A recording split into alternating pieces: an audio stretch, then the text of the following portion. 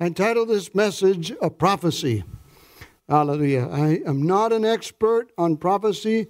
I am not what they call an eschatologist, the people who know everything about the last days and the end of time. But I do know that God is true, God is faithful, and we know that God is good, and we know that God knows everything. Can you say amen? Praise God. So let's pray. Heavenly Father, in Jesus' name, I pray, open the scriptures to us this morning. Amen. Amen. A prophecy. Does anybody know who Philip Smethurst is? Has anyone ever heard of Overland Missions? The Overland Missions, Philip and his wife Sharon, originally from South Africa. They are now headquartered in Florida. And their goal and their motto is to go where no one else has gone to bring the gospel. Many years ago, he told us that when Colin Powell was in office, that they approached him and he gave them permission to use the military satellites so they could find tribes and villages in the remotest parts of Africa that no one knew were there. And they were able to go and preach the gospel to them. They are still in operation. But I never forget, many years ago when he came to visit the church, he quoted this verse. The earth will be filled with the knowledge of the glory of the Lord as the waters cover the sea. And I believe that this is a prophecy for our time, and it's also a prophecy for the future time. Praise God. In chapter 2 of verse 1, the whole book of Habakkuk, if that's how you pronounce his name, I'm not sure. The whole book is a conversation between the prophet and God. And in chapter 2 and verse 1, he asks God, and he's praising God, and this is God's answer. Let me see if I can get this right. There we go. There's the laser. That's God's answer to Habakkuk's prayer in verse 1. He says, I will watch to see what God will say to me and what I will answer when I am corrected. It's a good thing to be corrected by God. Can you say amen? Hallelujah. So this, as a way of introduction, Habakkuk lived around the years 608 to 598 BC during the height of the Babylonian Empire's power. And one of the things that Habakkuk questions and asks God about is, God, why does it seem like you don't do anything when wicked people prosper? Anybody ever have that question? How in the world can all these people be doing okay when they're doing evil things? What's going on? God, don't you care? Yes. That's a big question a lot of people have that causes them to say, well, God's not real because he's not doing anything. 2 Thessalonians chapter 2 verse 7 says these words, the mystery of lawlessness is already at work. Why does God appear silent when the wicked prosper? If you have ever read Habakkuk chapter 2, says these words, God speaking, says the vision is for the appointed time and testifies about the end. It will not lie, but wait for it. It certainly will come and not be late. The problem is we don't have God's perspective. God's in eternity. We're stuck in time and space. God knows the beginning from the end. Amen? God knows everything that's going on. Nothing escapes God's attention. The Bible says, Jesus said that even a sparrow falls to the ground and God knows about it. They jump. Anybody ever watch sparrows? They're just hilarious. The little baby ones are always flapping their wings, chirping, feed me, feed me, feed me. And the adults are kind of going, well, you're supposed to do this. Come on. And all the sparrows, they all jump to the ground. God takes care of them. Nothing escapes God's attention. The point is that God is sovereign. God is sovereign. God is the ruler of all eternity, heaven and earth. Whether everyone obeys him or not, God is still sovereign. God is not caught by surprise. As, oh my goodness, I just can picture God looking up there. Oh my goodness, I can't believe they did that. Doesn't catch God by surprise. God knows. And he still loves us. That's what's so amazing about God. He knows everything about us.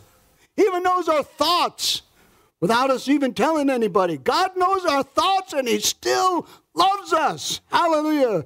That's glorious. God is saying in this prophecy that in his own way and at the right time, God will deal with the wicked. The Chaldeans and the Babylonians, the people of Israel, had rebelled against God. They had fallen into idolatry. And it's still the same today. Anybody know Molech was one of the gods? They killed and sacrificed their own babies. Abortion's nothing new. The Egyptians told the midwives, throw the baby boys into the Nile River. Well, they'll drown. Not only that, the crocodiles will eat them too. That'll take care of the problem. Abortion is nothing new. There's nothing new under the sun, the Bible says. But somebody rose up and said, you know what? I'm not going to follow that. I'm not going to believe in that. I'm not going to support that. By the way, that's why you should vote. Vote for politicians who have the same goals and ideals that you have. That's not the total answer. Everybody needs to get saved. That's the answer to the world's problems. But in the meantime, there is things we can do. Hallelujah. Why does God appear silent when the wicked prosper? Turn with me to Habakkuk. He's one of the minor prophets. If you have your Bibles, there's a video I saw over in Africa. This young man, he's not quite really committed to being a Christian, and his mom and his sister are leaving. They're going to church, and this is dramatization. They say, aren't you coming with us? Oh yeah, I'll meet you there. Well, where's your Bible? It's on my phone. So the mom and the daughter, they leave, and he's taking his time. He's looking at stuff on his phone. And these two terrorists come and they shoot a couple of policemen and they run off. And it just so happens this young man has the same color shirt as one of the terrorists. So the police, they catch him and say, what are you doing? I'm on my way to church. Where's your Bible? So make sure you have your Bible with you. Anyway, verse 13. Hallelujah. Sorry, it's actually chapter 1, verse 13. Verse 12, the prophet asks God, are you not from everlasting, O Lord my God, my Holy One? We shall not die. O Lord, you have appointed them for judgment. O Rock, you have marked them for correction. That God had called and appointed an evil nation to come and punish the Israelites for their idolatry. And God says, don't worry, because, and the prophet speaking says, even though they're coming, and even though they're evil and the wicked, God's going to take care of them too. Hallelujah. And speaking to God, the prophet says, you are of purer eyes than to behold evil and cannot look on wickedness. Why do you look on those who deal treacherously and hold your tongue when the wicked devours a person more righteous than he? This is the complaint, the age-old complaint that causes people to not believe in God. God, why don't you do something? And God basically answers and says, don't worry, I will do something in my time. We're not the ones who tell God what to do, right? God tells us what to do. Can you say amen? Hallelujah. The height of the Babylonian power. Praise God. The earth will be filled with the knowledge of the glory of the Lord as the waters cover the sea. Notice there are several similar passages in the Bible. And this is one of them in Isaiah chapter 6. In the year that King Uzziah died, I saw the Lord sitting upon a throne, high and lifted up, and the train of his robe filled the temple. By the way, this, according to the commentary, is the temple in Israel, in Jerusalem. And this is the only vision that this major prophet saw God. And this is one of the few people that actually saw God in the Bible and lived to tell about it. And he says, above him stood the seraphim. Each had 6 wings. 2 he covered his face, 2 he covered his feet, 2 he flew. And one called to another and said, Holy, holy, holy is the Lord of hosts. The whole earth is full of his glory. We notice in Habakkuk's prophecy that it doesn't say just that the earth is full of his glory. The earth will be full of the knowledge of the glory of the Lord. It's insignificant that King Uzziah, this is the year that he died, he was famous for going into the temple and offering the incense, which he was not supposed to do. And God struck him with leprosy, and he died of leprosy. But before that, he had built up the kingdom of Israel almost to the same height of power and influence that King David had.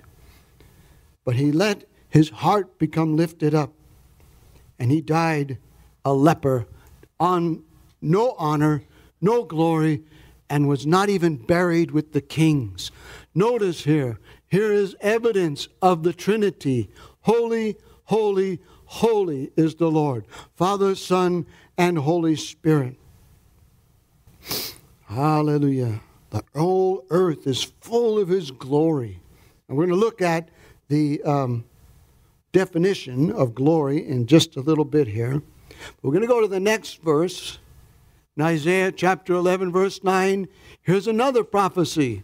And this is talking about the future. The earth will be full of the knowledge of the Lord as the waters cover the sea. Another very similar prophecy. But this is concerning end times, when the kingdom of God will fully and completely be established on earth.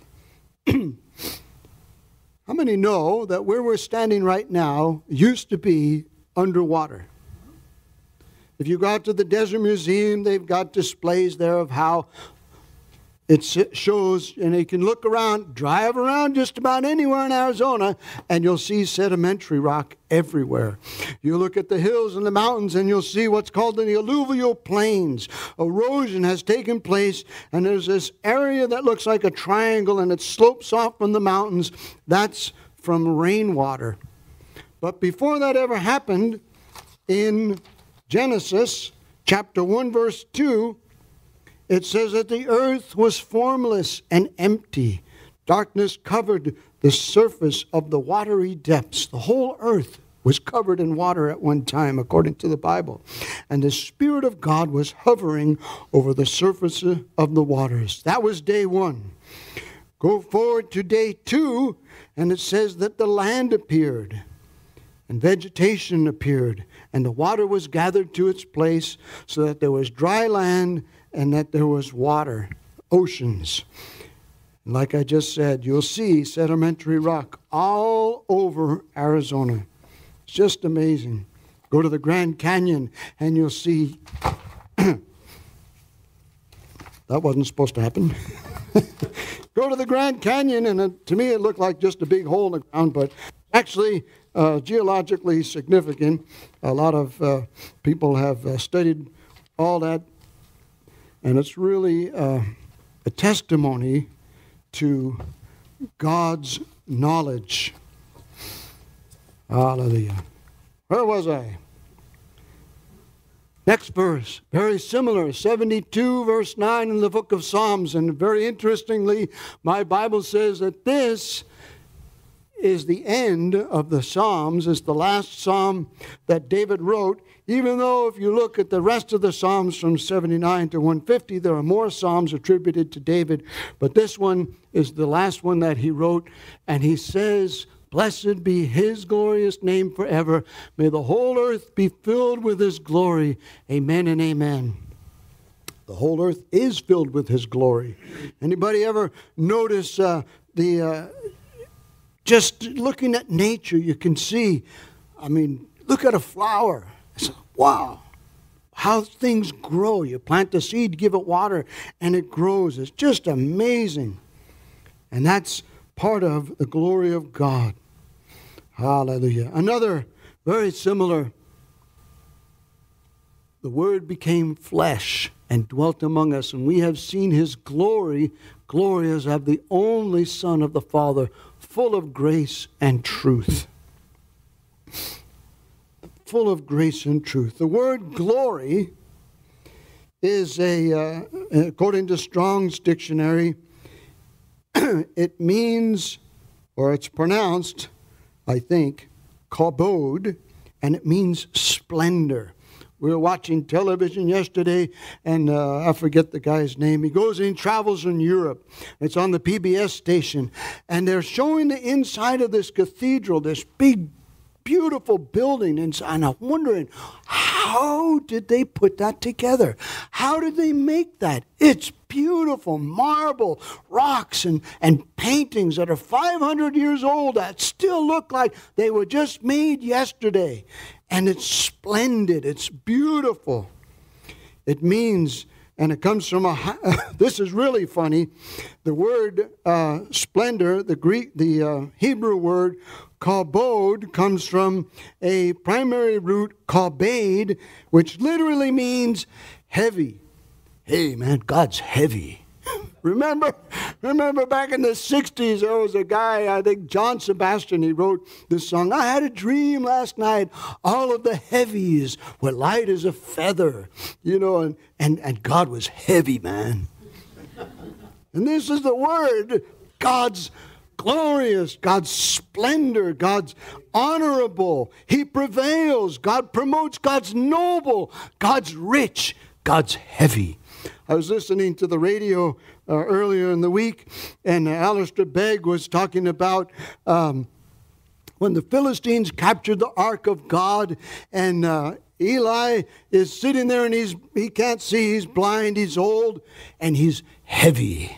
And he says, this is kind of a play on words, because he was supposed to be doing God's work, and he was letting it slip by, letting his sons do whatever they wanted, and he was heavy. But it was a little slightly different word. And when he heard that the ark of God was captured, he fell over backwards and broke his neck and died. And then his daughter-in-law gave birth to a baby boy that very same day and named the boy Ichabod. The glory has departed. What a sad, sad testimony.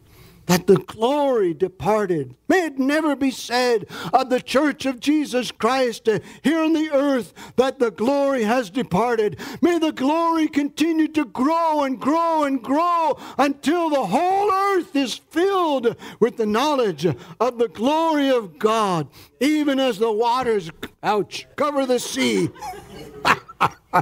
Hallelujah. This word knowledge.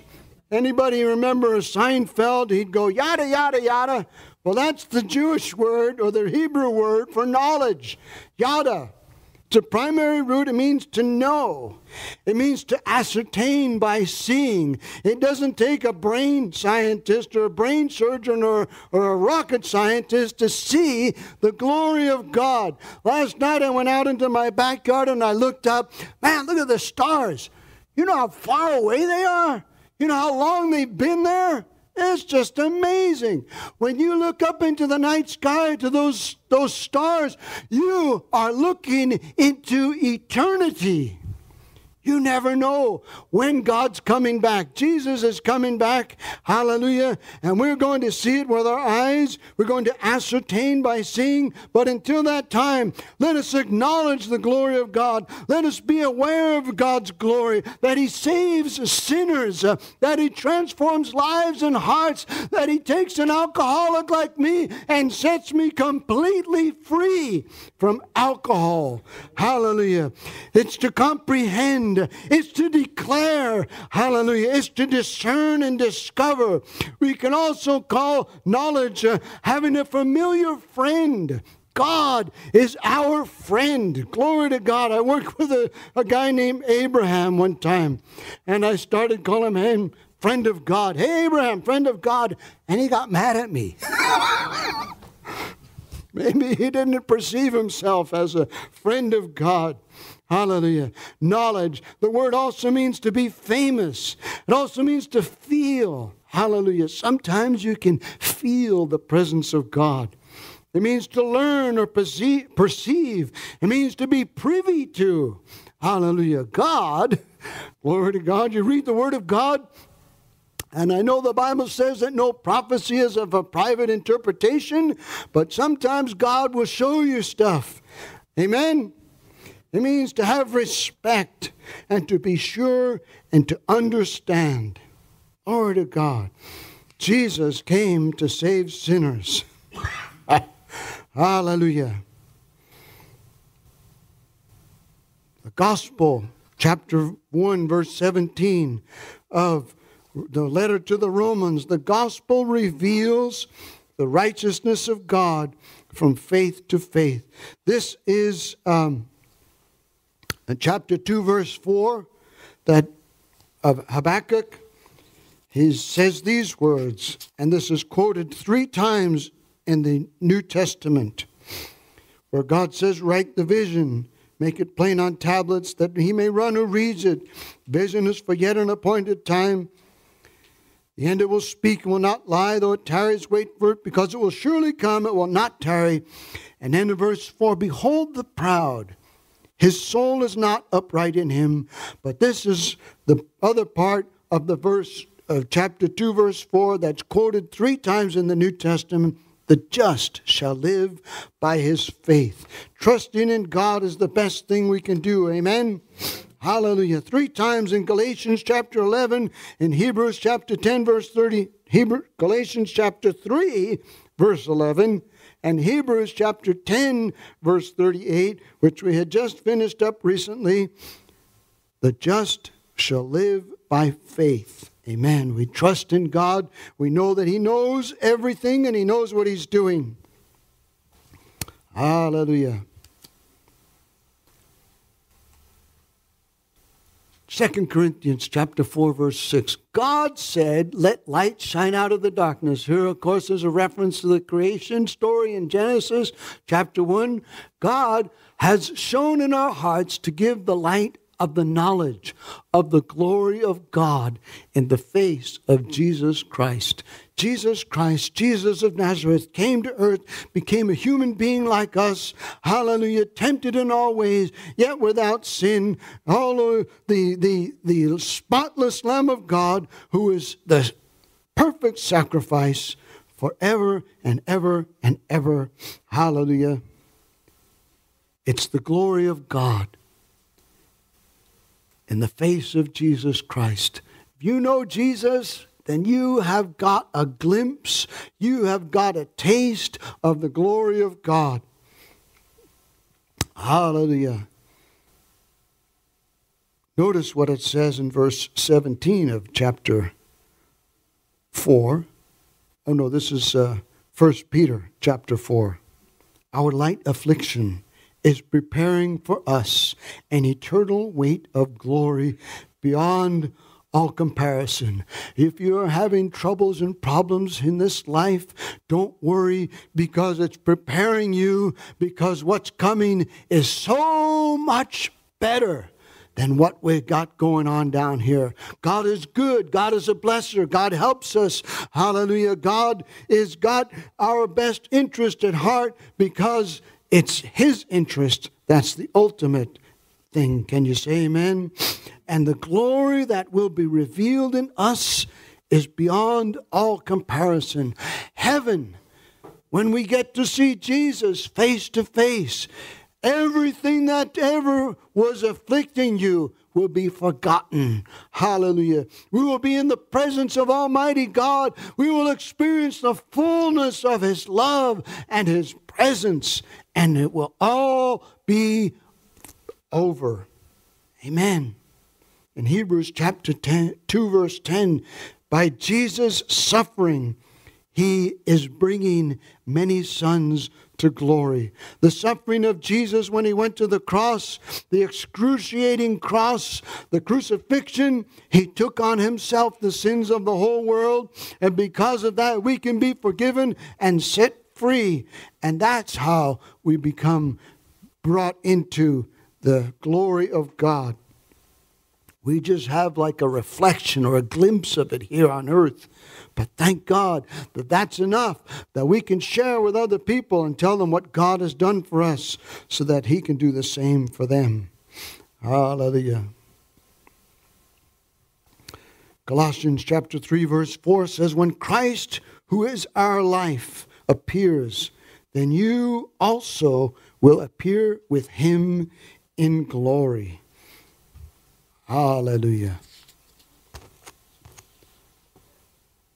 So, as Pastor Wayne spoke about the last 2 weeks, we have a responsibility. We have a part to play in this knowledge of the glory of the Lord being revealed throughout the whole earth, being acknowledged.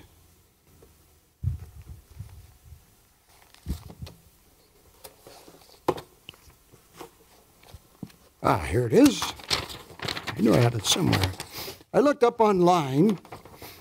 There's a gentleman. Well, his name's not on here. He's got a blog. Oh, there it is. Matt Perman. It says, what does it mean that the earth will be filled with the knowledge of the glory of God? He claims that it means the earth will be filled with believers in Jesus. And the reason he says that is because back in Genesis chapter 1, verse 26, God says, let us make man in our image after our likeness. Let them have dominion over the fish of the sea, over the birds of the heavens, and over the livestock, and over all the earth, and over every creeping thing that creeps on earth. To be in the image of God means to reflect him and represent him. We, as believers, we know that we're ambassadors, we're representatives of Jesus. And he believes, Mr. Perman says that this is the essence of being in God's image. When we reflect God's image, it's the same thing as glorifying God. We honor God. It makes God look good. Hallelujah, amen? We want to make Jesus look good to other people by telling them what he's done for us, what we know. I've prayed for people and God's healed them. And, God saved me. God changed my life. God's helping me. In difficulties and in good times, God is always there. Hallelujah. And we want to make God look good. So when God gave dominion to mankind over all the earth, his purpose was to fill the whole earth with his glory. Then the fall happened, and man sinned. So, there's two things. Some theologians say that there's the natural image of God and the moral image of God. So when the fall happened, the moral image of God was no longer in mankind. But the natural image is still there. Colossians chapter 3, verse 10, we're being restored to the image of God. Hallelujah. God prophesies that the earth will be filled with the knowledge of the glory of the Lord. God's original purpose to fill the earth with his glory will be reflected through human beings. That's the purpose. God wants to save people and touch their lives so that he will be honored and glorified. So, as Pastor Wayne was preaching last week and the week before, we have a responsibility. Matthew chapter 28, Jesus said, go into all the world and make disciples of all nations, teaching them to observe all things whatsoever I have commanded you. So that brings me to the very point of this whole sermon, and that's this. How many of us are fulfilling that? How many of us are doing that? How many of us really take that to heart, that we want to see people saved, that we want to touch lives for God, that we want to spread the good news of Jesus Christ? I hope that it's every single one of us. So with that, I'm going to close in prayer. Let's bow our heads and close our eyes. No one looking around. This is between you and God. First of all, if you're not born again, Jesus said that unless you're born again, you will not see the kingdom of God. So if you're here this morning and you're not born again and you want to get saved, and just lift your hand up as a sign to God that I'm not born again, I need to be born again, I want to be saved. Amen. If you're watching online and you're not saved, Jesus loves you, died for your sins, rose again from the dead so that you can be forgiven and cleansed and have eternal life and the hope and the promise of fellowship with God. And all it takes is a simple prayer. Jesus, be the Lord of my life. Forgive me and set me free. Amen. But as every head is bowed and every eye is closed this morning, I want to challenge you. I believe God told me to do this. Challenge you to share the gospel and make every effort to tell somebody about Jesus and try your very, very best to win souls. And I want to challenge you to make a commitment to the Spirit of God and to the spirit of prophecy. The Bible says that the testimony of Jesus is the spirit of prophecy.